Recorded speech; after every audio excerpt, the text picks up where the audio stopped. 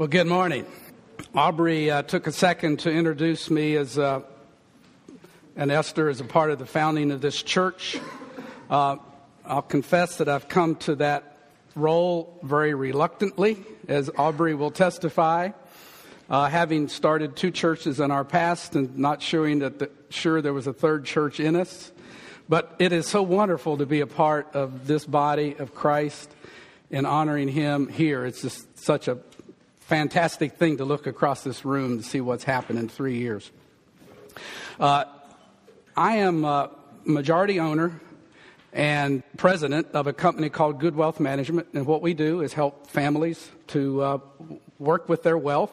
And so for a long time, I've thought a lot about money and wealth as a Christian, and so I want to share some of the things that I think I've learned and some of the from the scriptures and from experience in that regard. I'm going to preach to you about a topic today that is near to the heart of Jesus. He spoke more about this issue than about faith or heaven or most other topics. What I'm referring to is the Christian relationship to money and possessions. Maybe I should be less presumptive and say a Christian's view of relationship to money and possessions. One of the things that appeals most to me about our church, the Church of the Incarnation, is our effort in seeking to live out authentic Christian faith in our contemporary society and culture. I think Aubrey talks a lot about that. Living as authentic Christians has everything to do with our money. You cannot claim that you are placing God first in your life if you're not placing your money under His lordship. It is often said that there are two things you should not talk about, politics and religion, but the topic of money we hear very little about in the church other than it's now time to take up the offering. Well, this morning I'm venturing into the topic of our handling of our money from Monday through Saturday, as well as what we do with it on Sunday morning. Now, you and I live in the most materialistic society that's probably existed in the history of the world. We are bombarded with advertising that says blatantly, you will be happy only if you have this car, this house, these clothes, this hair treatment, this vacation. We are told that a credit card will offer us freedom and the good life. This message confronts us every day, our children, our grandchildren, and ourselves. The message that material things make us happy and fulfilled is a lie. Jesus said in His Sermon on the Mount, seek first the kingdom of God and His righteousness, and all these things will be added to you as well. Things like food and clothes and happiness and contentment. What does the Bible say about money and possessions? What does God want us to know to help us with our money and our things? I will highlight 3 principles, 2 distortions, and 4 applications. I'm kind of a numbers guy about how we will handle our money. The first principle is this: God owns it all. In Psalm 50 that we just read, for every animal of the forest is mine, and the cattle on 1,000 hills. I know every bird in the mountains, and the creatures of the field are mine. If I were hungry, I would not tell you, for the world is mine and all that is in it. Haggai 2:8 says, the silver is mine and the gold is mine, declares the Lord Almighty. Our God is creator of all. He is owner of all. What we have or what we think we own has been given to us by God. When the Lord led the children of Israel out of Egypt, He promised them possession of a land He would give them. The biblical point of view is that the land was God's to give and God's to take away. God gave them a land and eventually took the land away from them, as the story of Israel later unfolds.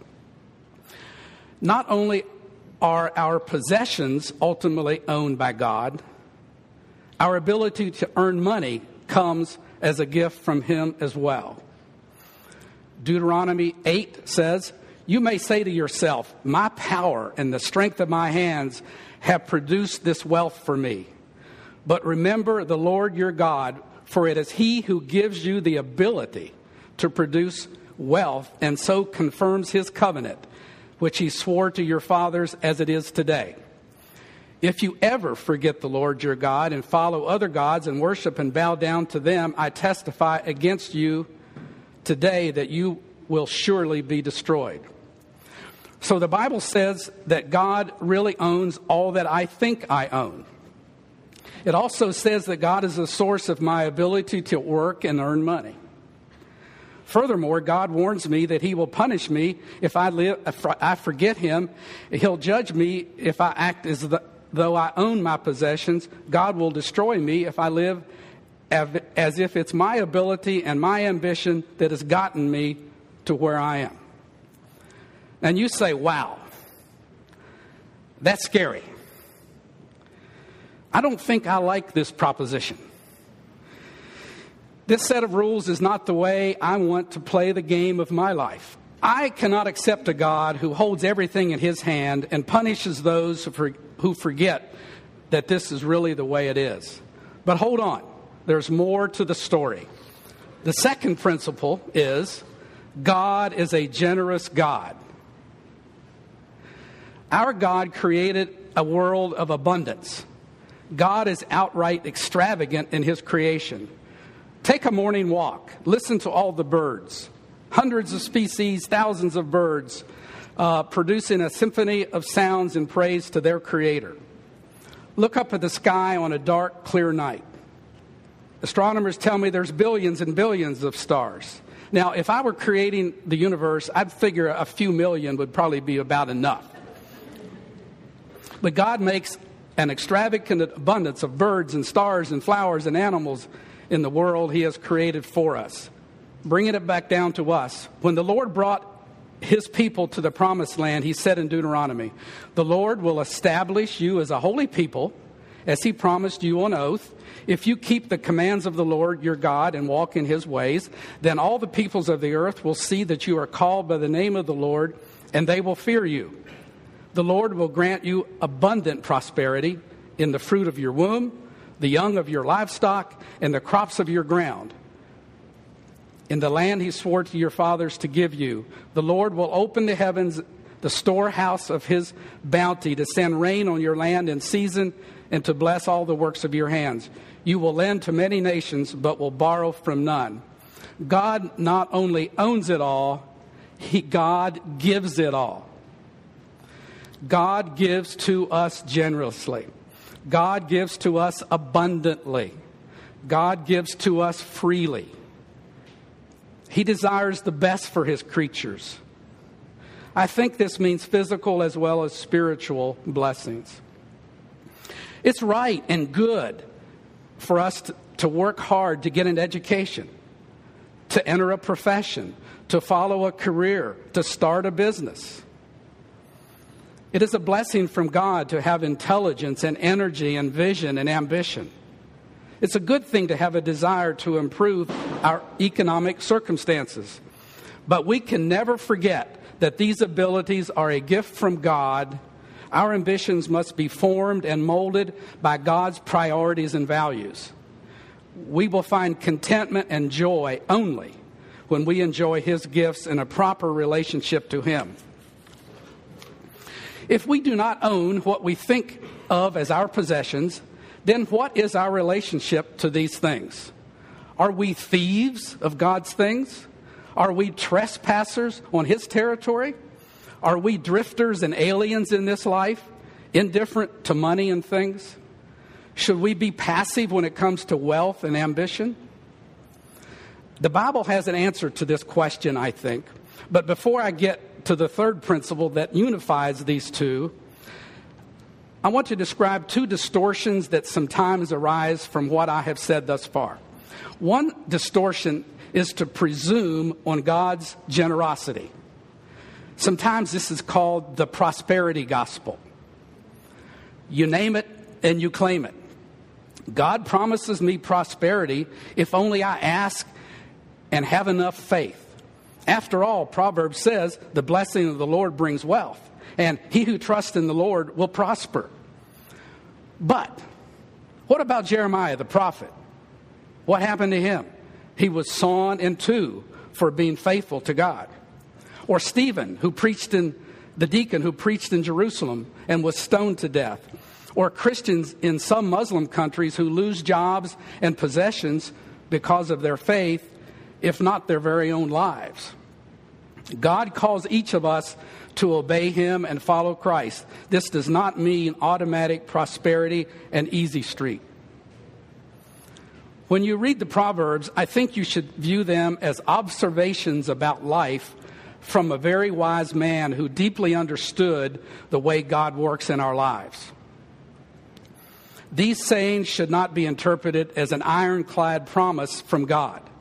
I think these sayings in Proverbs are describing a truth that is proven time and again in our lives, that more often than not, these things happen. I see this truth proven time and time in my business of assisting families who have accumulated some degree of wealth. I remember about 3 weeks ago sitting down with a client, and he and I have known each other even before elementary school, and God's blessed him, and he's blessed me, and we looked at each other and said, how could we imagine that, however many, 40 years ago, that we could be in this place. But he's a man that calls me up every now and then and says, I want to make this gift of stock to this charity. They're frugal and they're diligent. They've done the right kind of things in their life, and God is blessed. So I think that's kind of what Proverbs is saying. But having said that, it's a sin, I think, to presume on God's generosity. The second distortion is in regard wealth as always evil. Before we dismiss this distortion, we must spend a few minutes looking at what Richard Foster calls the dark side of money in a book he wrote back in the 80s.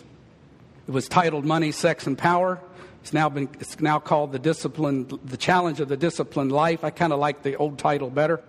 In the parable of the shrewd manager that Aubrey read to us, Jesus said, you cannot serve God and money. It is one or the other. You can't put both first in your life. Jesus said to the rich young ruler, sell all you have and follow me.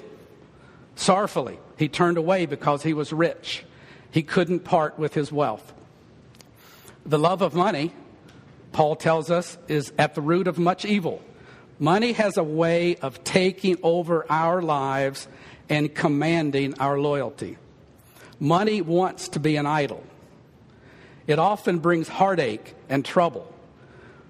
We must handle money like we handle dynamite, very carefully. Money wants to take over. That's what Mr. Foster talked about as the dark side of money, and we must take that seriously. But as we do, it's easy to take the next step into asceticism and regard all wealth as bad and inappropriate for a Christian. I've struggled with this question. In my 20s, I was not sure at all about all this. And maybe even today. It is okay but I think it is okay to save money, to have a 401k plan, to have more money in my checking account than I need for this day. Do you recall the parable of the foolish rich man? He harvested such huge crops, he decided to tear his barns down and build bigger barns. And he said to himself, I have more than enough now to sit back, eat, and drink, and be merry. I have it made. God said, you foolish man, your life is going to be taken from you tonight. And all this will do you no good. But notice something in this parable. Jesus did not condemn him for having barns in the first place. He was condemned for his self-centeredness and for hoarding way more than he needed. It's okay to store up for the future. It is wise to save up for the inevitable rainy day. Money saved up for retirement or for a business investment is generally a wise and good thing. Eric read Proverbs 21. In the house of the wise are stores of choice food and oil, but a foolish man devours all he has. I think it's wrong to regard all wealth as evil. So how do we bring these two principles together? God owns it all, and God is a generous God. The third principle is we are stewards of our possessions. We are stewards of our possessions. The biblical concept of our relationship to money and possessions is best conveyed by the old-fashioned word stewardship. What does this word mean? Stewardship does not mean a fundraising campaign at church to raise money. No. A steward is a manager of a household or an enterprise. Have you ever been asked to serve as a custodian for a child or a disabled person? I have a client who is a custodian of a significant sum of money payable to her son from a life insurance policy paid out after his father was killed in Iraq. Is one of the 3 or 4 folks from Harrisonburg that actually was killed in that war. She is responsible to the court as a custodian of the money for his benefit. She cannot use it for herself and is held accountable for the use of the money for the child until he is age 18. She is a steward. The shrewd manager in our parable this morning was a steward. He was responsible for the proper management of the rich man's wealth. He was not the owner. He was the custodian or steward of these possessions on behalf of the real owner. In the creation story, God creates Adam. He gives him dominion over all the earth and instructs him to care for the garden. Following Adam's footsteps, we are stewards before God of the earth, our children, our money, our energies, our abilities, and all the possessions God has given us. Stewardship implies freedom and discretion. God doesn't give you an exact plan for how your money is to be spent for a car or a shirt or a new pair of shoes. The Bible doesn't say whether you should decide between a career in accounting or engineering or teaching. God wants you to exercise your judgment and wisdom based on biblical truth and godly counsel from others. Stewardship asks, what does God want in this particular situation? What are his priorities and values? How do God's priorities differ from my own selfish interest and the values of my culture? Stewardship also implies accountability, in that the rich owner in Jesus' parable got wind of the fact that the manager had been irresponsible and perhaps dishonest in the management of the estate. So the owner called him in to give account and to basically tell him, you're going to be fired. To say that God gives us discretion in the use of money, which car or which pair of shoes, doesn't mean that he's disinterested in how we exercise stewardship over our money. God cares a great deal about how we spend our money. I cannot build a wall that's to separate the money part of my life from the Christian discipleship part of my life. I cannot talk Christian words on Sunday or in small group and then spend my money as I want. So the Bible teaches us to take our money and possessions very seriously. Especially in the United States, where we're so well off compared to the world, we cannot be indifferent to money and wealth. But taking seriously our responsibility for our money and our jobs and our possessions does not mean that we hold on to them tightly. I've heard a story about how some folks in India catch a monkey in their area. They cut a small hole in a gourd just large enough for the monkey's hand. Inside the gourd, they place a small fruit that's highly desired by the monkey. The monkey reaches in and he grasps it. Now the hand holding the fruit is too large to slip out of the gourd. As long as he holds that fruit, he's caught. If the monkey were willing to release the object, then he would be free to run away, but he doesn't. God calls us to hold our possessions lightly. We are to hold them up to him and out to others with an open hand. The moment we close our hand around our possessions, we're caught in the trap of materialism and discontent. Mammon has become our God. We are disobedient to Christ. We are not following in the way of a disciple of Jesus. A disciple of Christ offers his or her possessions to be used by God and for the benefit of others. A disciple does not treasure possessions. And I've met both kinds of people. Those who treasure it, everything just perfect, and those who've used them up for the sake of the kingdom. I think that's the point of the parable this morning. It's a weird parable, isn't it? Hard to get your head around it. I tell you, use worldly wealth to gain friends for yourselves so that when it's gone, you will be welcome into eternal dwellings. What is all that about? Maybe these words, they may seem a bit strange, but I think this is what Jesus is saying to us. If you have been blessed with some degree of wealth, use it for kingdom purposes and God's work. Bless others. Be generous. Use your resources to further God's work. Be a good steward of what God has given you. You're blessed. Bless others. I think that's the message of that parable. So far I've talked about 3 biblical principles to guide our understanding of our relationship with money and possession. God owns it all. God is a generous God, and we are stewards of our possessions. You may be thinking, that's all well and good, Mr. Good, but how can these principles make a practical difference in my life? How can I break the hold money has on me? It's not just those who have it, but it could be those who want it, who are worried. How can I master my money rather than money be my master? How can I serve God rather than money? How can I stop worrying about my finances? Let's change the focus a bit to talk about applying the principles a bit. First, got 4 very simple ones, at least theoretically simple. First is to pray. If you've been blessed with some degree of wealth or income, offer your possessions and income to God every day.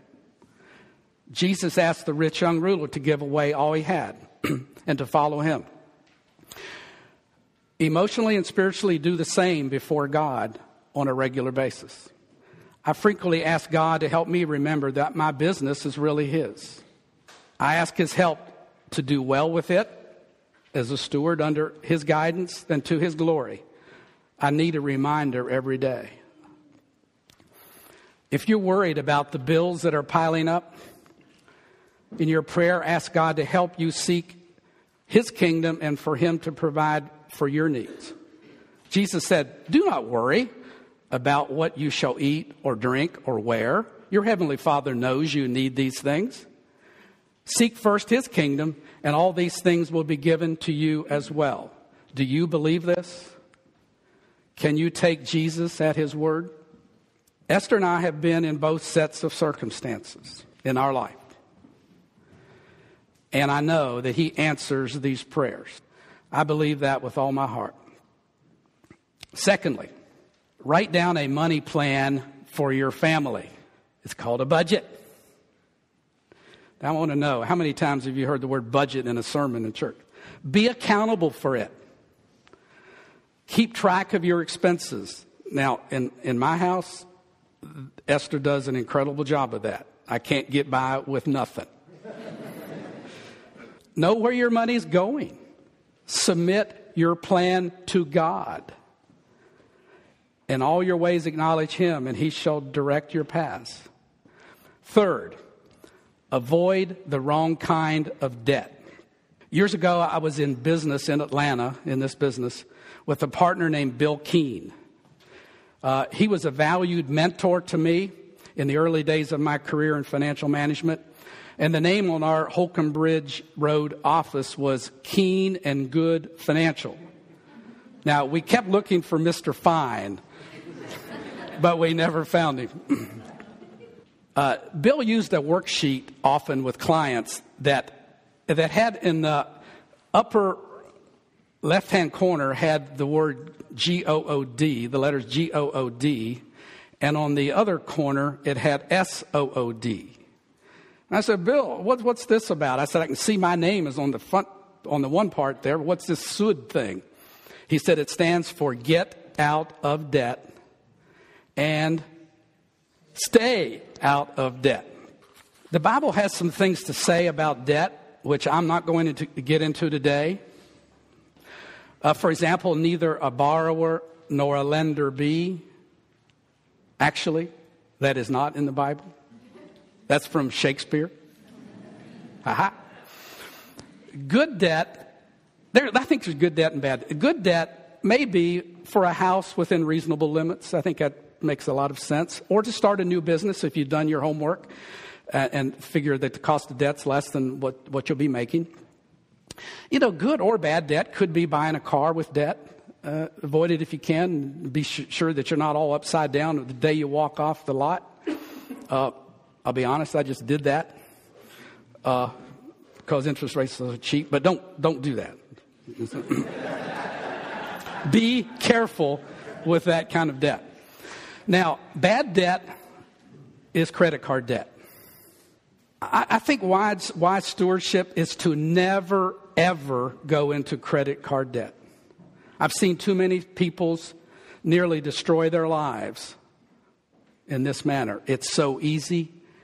Using that credit card is so convenient.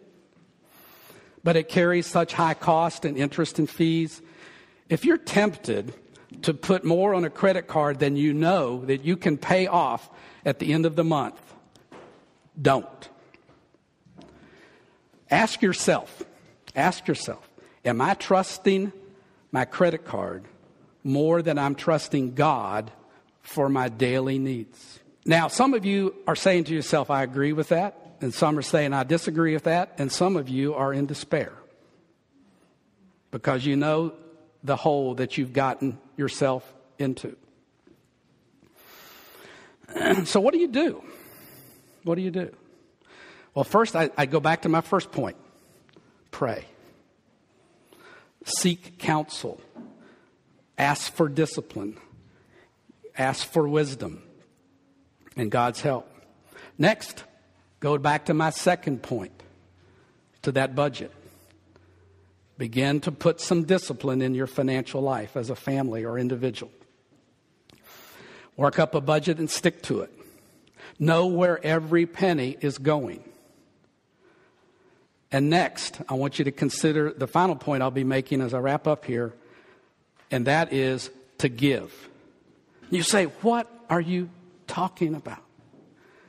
Give when I can't make ends meet? Now? Yes. Hear me out, if you will, as I bring my message to a close today on the last point. So, we're talking about praying, seeking that relationship with God and wisdom on our money, budgeting, and avoiding bad debt. And the fourth application I would make is to give. Throughout the Bible, we learn that life is about giving. God gives to us, we give back to Him. We give to those in need. We give ourselves, our time, our abilities, our money, our energy. Proverbs 11:24. One man gives freely, yet gains even more. Another withholds unduly, but comes to poverty.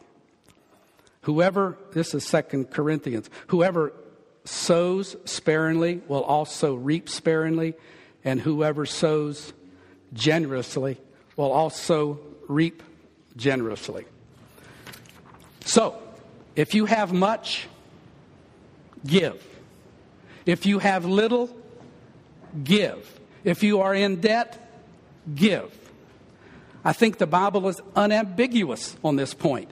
Giving produces blessing and changes our hearts. A powerful way in which God can break the dark power of money in our hearts is to give. Something profound happens when we give. I truly believe that. Something profound happens when we give. Giving generously conquers financial fear. Giving is the opposite of fear. Giving says, I trust God to provide even when I cannot see how this can happen in my situation. As someone has said, you cannot outgive God. So often God is waiting for us to respond in giving so that He can bless us. Giving is a profound way for us to demonstrate that we are truly dependent on Him in our materialistic culture. Now, this is such an exciting and broad subject that it's going to be the subject of next week's sermon. I can't wait. Next week, we'll explore what the Bible teaches us about the power of giving. I've entitled that The Power and Adventure of Giving. Let's pray.